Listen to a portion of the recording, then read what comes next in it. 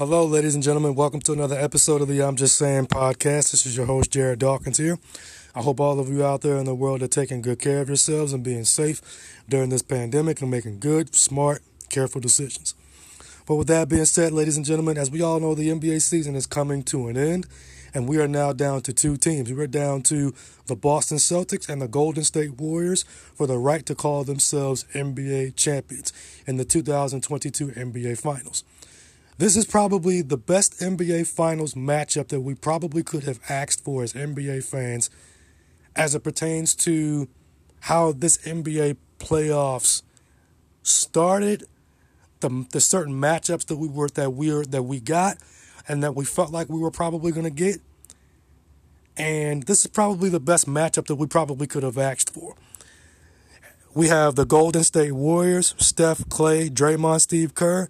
This will be their sixth NBA Finals in 8 years, going for their fourth NBA championship in 8 years, going up against the Boston Celtics, 17 championship banners. Ime Udoka, the first-time head coach, leading the Boston Celtics to the NBA championship with the young guns Jason Tatum, Jaylen Brown, Robert Williams, Al Horford, being a veteran in the NBA, making it to his first ever NBA Finals. Jason Tatum and Jaylen Brown making it to their first ever NBA Finals.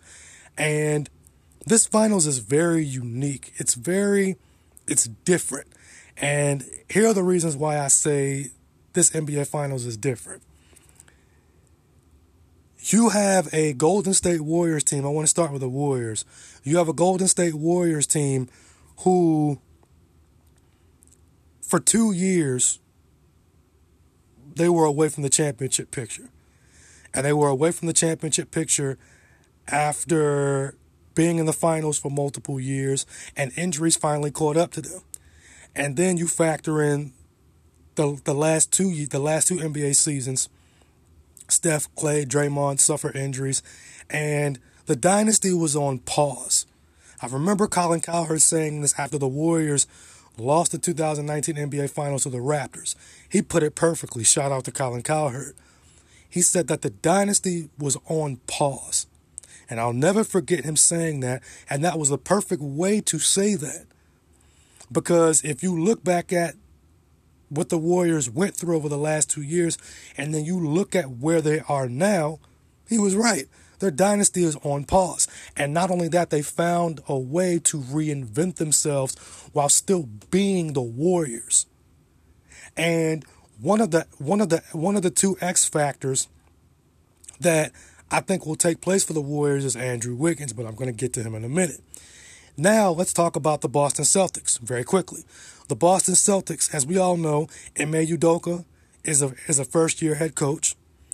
And he led the Boston Celtics to their first NBA Finals since 2008 when Doc Rivers led the Celtics to the NBA Finals with KG, Ray Allen, and Paul Pierce. And he took over for Brad Stevens, who eventually moved up to a front office position. And Ime Udoka leads Boston to the NBA Finals. Jason Tatum and Jaylen Brown, Marcus Smart. This is their first ever appearance in the Finals after not being able to get over the hump and get past the Eastern Conference Finals. They couldn't get past LeBron. They couldn't get past Giannis. But then they were finally able to get past the Miami Heat after a 7-game war and get to the NBA Finals. And now, with the Boston Celtics, they've never been in this position before. They don't have the NBA Finals experience that the Golden State Warriors have. But with this series in general, we both know that with this series, Golden State is a very team-oriented basketball team. They share the basketball. They play really, really good defense. Boston, they play really, really good defense. They share the basketball. They're very team-oriented. They play really good defense. So this NBA Finals is going to come down to two X factors, in my opinion. First, X factor for the Golden State Warriors, Andrew Wiggins. Andrew Wiggins is now taking over, in my opinion. I'd probably say he's taking over that Andre Iguodala role, where Andre Iguodala, when he first got to Golden State, he was their three-ball shooter, played really, really good defense, and was really athletic. kind of towards the end of his career, but still athletic to a degree. That's the role that Andrew Wiggins is kind of taking on a little bit. Can shoot the three ball, can play really, really good defense, and is very athletic. He's probably going to be guarding Jaylen Brown, maybe Marcus Smart or Derek White off the bench. And with the Boston Celtics, their X factor is more than likely going to be Grant Williams. If Grant Williams can show up in this series in the NBA Finals like he did against Milwaukee in Game 7 of the Eastern Conference Semifinals, if he can put up a 23 or 24 point performance, in one or two of these NBA Finals games, Boston will have a legitimate chance of winning this series. And also, this series will simply come down to, for the Boston Celtics, this series will simply come down to this. Can Boston hold their water when having a 12 to 13 to 15 point lead? Can they hold their water against Golden State like they did against Miami? Because I'm going to tell you this right now. Golden State is not Miami. You take Jimmy Butler off the Miami Heat, Miami is very limited offensively. With Golden State, if you do not hold your water while having a 12 to 13 or 14 point lead, Golden State will take that 13-point deficit that they were in and turn it into an 8, 9, 10-point lead within 2 minutes. They're that damn good. So the X factors in this series will be Andrew Wiggins for Golden State, Grant Williams for Boston, and I'm going to throw in a little bonus X factor. Robert Williams. And I say Robert Williams because of the simple fact of Robert Williams is probably going to force Golden State to shoot the three ball a little bit more than what they actually want to, because he's going to keep Golden State from getting into the paint. He's going to keep Andrew Wiggins from getting into the paint. He's going to keep Jordan Poole from getting into the paint. So Robert Williams is going to also play a major factor in this series as well. But the bottom line is this. Can a young Boston Celtics team who almost blew an Eastern Conference Finals series to a one-man Miami Heat team with Jimmy Butler in the Heat, can the Boston Celtics, if they ever have those 13, 14-point leads at any point in this series, can they hold their water late in the fourth quarter or midway through the third quarter going into the fourth quarter if they have a 10 or 11-point lead? Can they hold their water and keep Golden State from cutting that lead to 5? And then eventually Golden State avalanching Boston. Because if Boston can't hold their water after having a 10, 11 to 12-point lead, they're going to probably have maybe one or two of those games, whether it be games 1 or game 2 or game 2 or game 4, they're going to have those games where they had a 10-point lead or 11-point lead in the fourth quarter and they blew them, and those two games would have eventually led Boston to winning the championship. So with all of that being said, with my X factors being Andrew Wiggins for Golden State, being Grant Williams for Boston, and also Robert Williams for Boston, and Golden State being able to try and hold their water in this series when they have a double-digit lead. With all of that being said, I have the Golden State Warriors winning the NBA Finals in 6 games, and I have Klay Thompson winning the NBA Finals MVP. I know a lot of people will probably say Steph probably deserves to win the NBA Finals MVP, and he's probably going to go for it. But with Klay being as on fire as he's been in these playoffs, I just feel like, to me, I think it's Klay Thompson's time to win the NBA Finals MVP. So Golden State wins the NBA Finals in 6, and Klay Thompson wins NBA Finals MVP. Warriors in 6, Thompson wins MVP. Next up, I want to talk about Nick Saban and the NIL situation. And I'm probably really late on this, but at the end of the day, better late than never. Ladies and gentlemen, have you guys ever had this friend or this couple who will just talk and talk and talk and talk and talk about other people's relationships? Or you ever had that friend who will accuse this person of doing this, or accuse this person of doing that, or accuse this person of not having their priorities in order? Or you ever been a part of being friends with a couple who will talk smack about this couple not doing this, or this person's cheating on you, or this person's doing this to this person, or whatever the case may be, but then all of the friends or all of the couples that are looking at that one couple that is accusing all the other couples of having problems, they look at that one couple who's constantly running their mouth, and they're thinking to themselves, you doing all this talking, what's going on with your problems? What's going on in your relationship that we don't know about? That's what I feel is going on with Nick Saban and this NIL situation. And like I said before, better late than never. If you don't know about the comments that Nick Saban made, let me refresh your memory. Nick Saban said this during an event that he was at about a month and a half ago. This is what he said as it pertains to him accusing Texas A&M football head coach Jimbo Fisher and Jackson State head football coach Deion Sanders of allegedly paying 4 or 5-star recruits to come to their programs and play football. This is what Nick Saban said. He said, I know the consequence is going to be difficult for people who are spending tons of money to get players, Saban said, according to AL.com.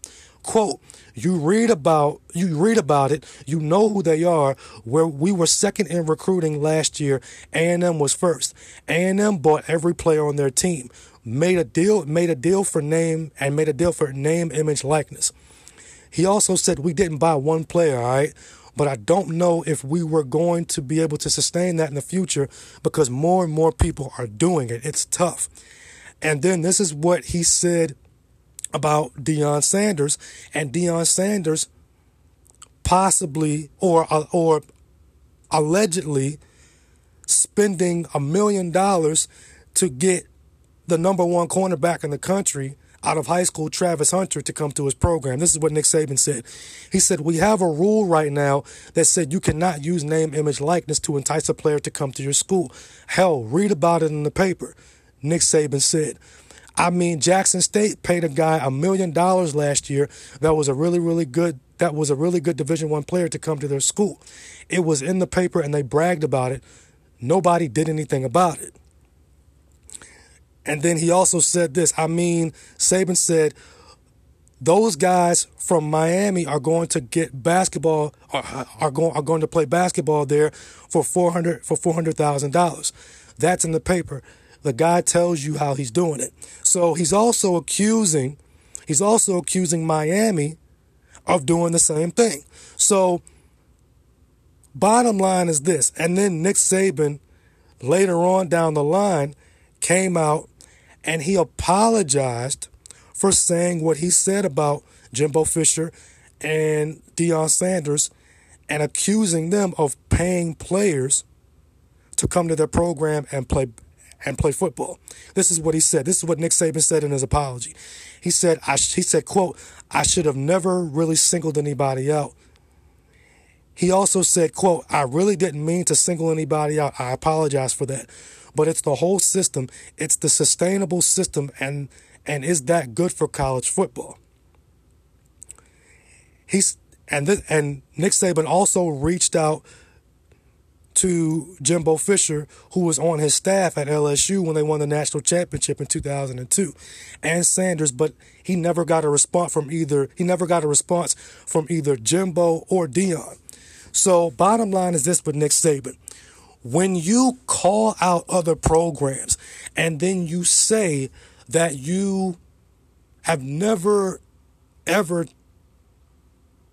paid a player to try to come to your program and play college football, when you accuse other programs of doing that, now the NCAA can look at you and possibly say to themselves, okay,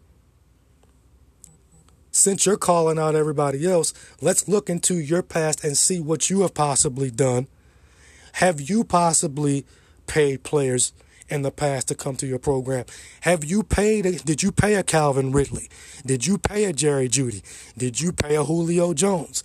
Did you pay a Mark Ingram to come and play for your program?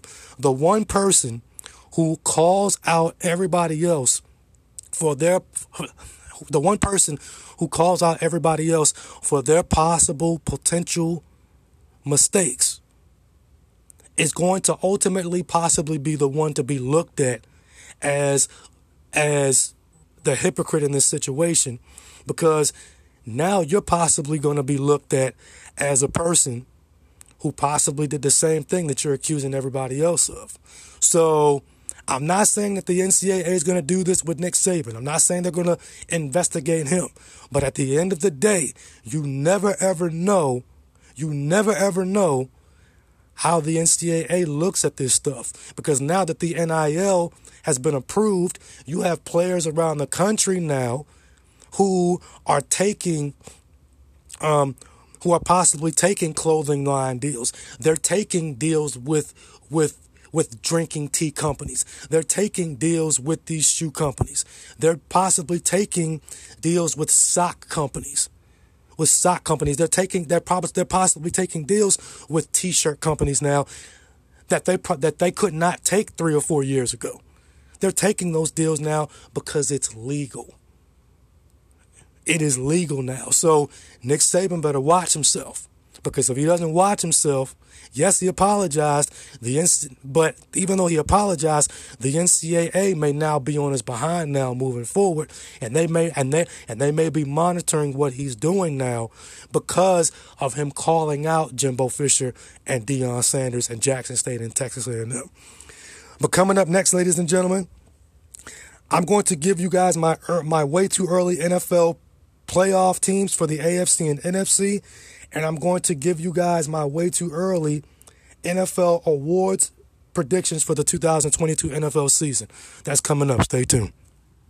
All right, ladies and gentlemen, welcome back to the show, and welcome to the ending of my NFL Division Highlight Spotlight Series, where I break down each division in the AFC and each division in the NFC. And after I break down each division in the AFC and in the NFC, I give you guys my playoff teams for the AFC and NFC.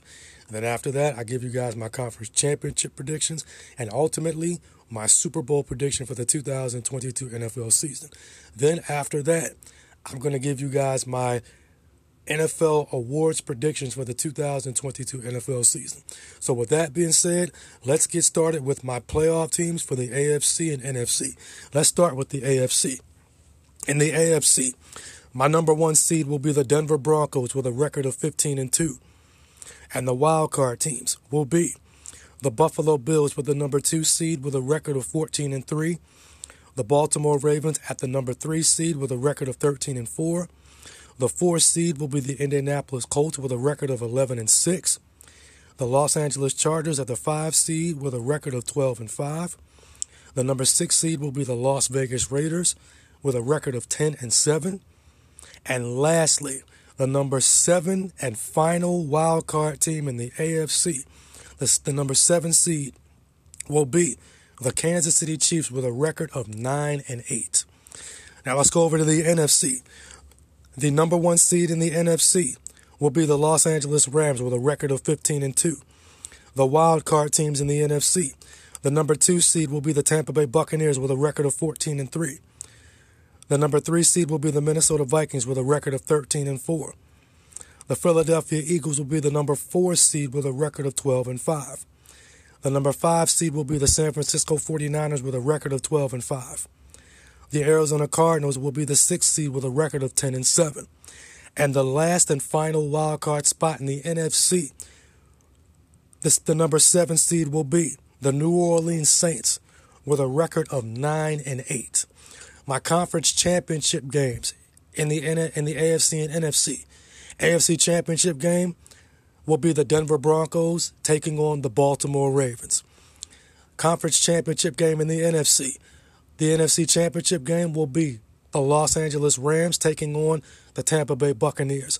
And my Super Bowl 57 matchup for the 2022 NFL season will be the Denver Broncos against the Los Angeles Rams. Russell Wilson and the Denver Broncos taking on Matthew Stafford, Sean McVay, and the Los Angeles Rams. Now, my 2022 NFL awards predictions. My NFL MVP will be Bills quarterback Josh Allen. To me, it just feels like Josh Allen he's getting better and better and better and better with each year that goes by. To me, as we all know, a couple of seasons ago, Josh Allen in 2020, Josh Allen took that next step, of being in the MVP conversation. And 2021, he stepped his game up even more. This year, it just feels like to me Josh Allen is just on the verge of becoming NFL MVP for the first time in his career. So I think Josh Allen will win the NFL MVP award for the first time in his career. My NFL Defensive Player of the Year will be Chargers defensive end Joey Bosa. I say Joey Bosa will win the Defensive Player of the Year because if you look at this Chargers defense, Asante Samuel Jr., J.C. Jackson, Derwin James, and then you look at Khalil Mack on the other end of that pass rush duo with Joey Bosa, that Chargers defense is going to be very, very good. It's going to be a lot better than people give them credit for. They have the secondary, they have the pass rush, and I just feel like Khalil Mack will take a lot of pressure off of Joey Bosa. He may even take on double teams or even triple teams at times, and I think Joey Bosa will win Defensive Player of the Year, and that's just my thought. Next up, my NFL Defensive Rookie of the Year will be New York Jets cornerback Sauce Gardner. Let's just be real about this. Sauce Gardner was the best cornerback coming out of this draft. It would not surprise me if by the time the season starts, he's going to be put up against guys like Tyreek Hill. He's going to be put up against guys like a Stephon Diggs. Sauce Gardner is going to be challenged. So I feel like Sauce Gardner is going to live up to the challenge. He's going to struggle to a degree because that's what rookie cornerbacks do. That's what Patrick Surtain did last year. He kind of struggled a little bit, but he eventually found his footing. So Sauce Gardner is going to be my NFL Defensive Rookie of the Year. My NFL Offensive Rookie of the Year will be Chiefs wide receiver Sky Moore. And a lot of people will probably say, well, why would Sky Moore be your Offensive Rookie of the Year? Here's why. One name, Andy Reid. It's just that simple with Sky Moore. I simply believe this. Andy Reid is going to use Sky Moore like he used Tyreek Hill. Jet sweeps, putting him in the backfield, screens, down the field. He might even put him in the backfield from time to time in wildcat situations. Sky Moore is going to fill the void of Tyreek Hill not being there anymore. He's going to be a semi, I guess you can say, younger version of Tyreek Hill. So Sky Moore is going to be my NFL Offensive Rookie of the Year. And my NFL Offensive Player of the Year, Josh Allen. It's going to be Josh Allen. My NFL Offensive Player of the Year is going to be Josh Allen. To me, it just feels like, and I've said this before when I predicted that Josh Allen would be my NFL MVP.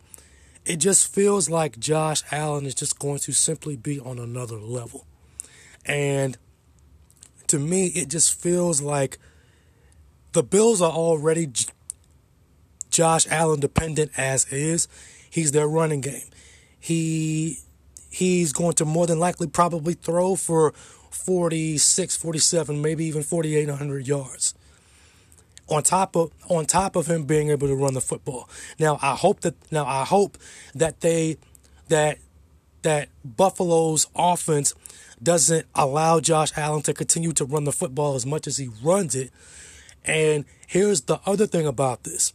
Brian Daboll is not there anymore. So whoever takes over for Brian Daboll, they're going to have the opportunity to continue to elevate Josh Allen and take Josh Allen's game to another level, which I really don't think it's going to be that difficult because of how talented Josh Allen is, how talented that Bills offense is.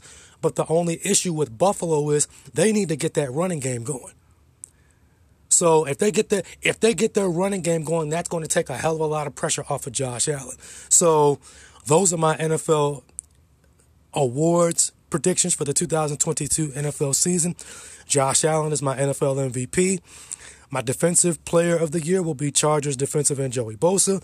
My NFL defensive rookie of the year will be New York Jets cornerback Sauce Gardner. My NFL offensive rookie of the year will be Chiefs wide receiver Sky Moore. My NFL offensive player of the year will be Josh Allen as well. So I have Josh Allen winning MVP and offensive player of the year. So that is the end of my NFL Division Highlight Spotlight Series. I hope you all enjoyed it. And there you go. Coming up next, ladies and gentlemen, you know what time it is. It's going to be time for me to leave you with something to think about. That's coming up. Stay tuned. All right, ladies and gentlemen, welcome back to the show. You know what time it is. It's time for me to leave you with something to think about. The year 2018. Why do I bring up the year 2018? Because that is the year that LeBron James signed a 4-year, $153.3 million contract with the Los Angeles Lakers. And we all know what happened with the Lakers after LeBron James signed with them in free agency. The Lakers went on to a season later, or a couple of seasons later, they went on to win the NBA championship in 2020. And then after that, they've kind of fallen off a little bit. But I digress. But my question to you guys is this. What if LeBron James had never signed with the Los Angeles Lakers in 2018? There was a team in free agency that tried to recruit him. More specifically, there was a player in free agency that was on another team that tried to recruit him to come to that team. That player was Chris Paul. Chris Paul, as we all know at that time, had teamed up with James Harden in Houston. So James Harden and Chris Paul were with the Houston Rockets. And there were a bunch of reports out that Chris Paul, who by the way, if you probably don't know, is the godfather to LeBron James' kids, Chris Paul reportedly tried to recruit LeBron James to come to the Houston Rockets. So let's just throw this scenario out there. If LeBron James does not sign with the Lakers in 2018, and Chris Paul is able to get LeBron James to come to the Houston Rockets, you have Chris Paul, you have LeBron James, and you have James Harden, all on one team together, okay? All together on one team. Now, let's go back for a second. Chris Paul and James Harden and the Houston Rockets previously had played the Golden State Warriors in the 2018 Western Conference Finals.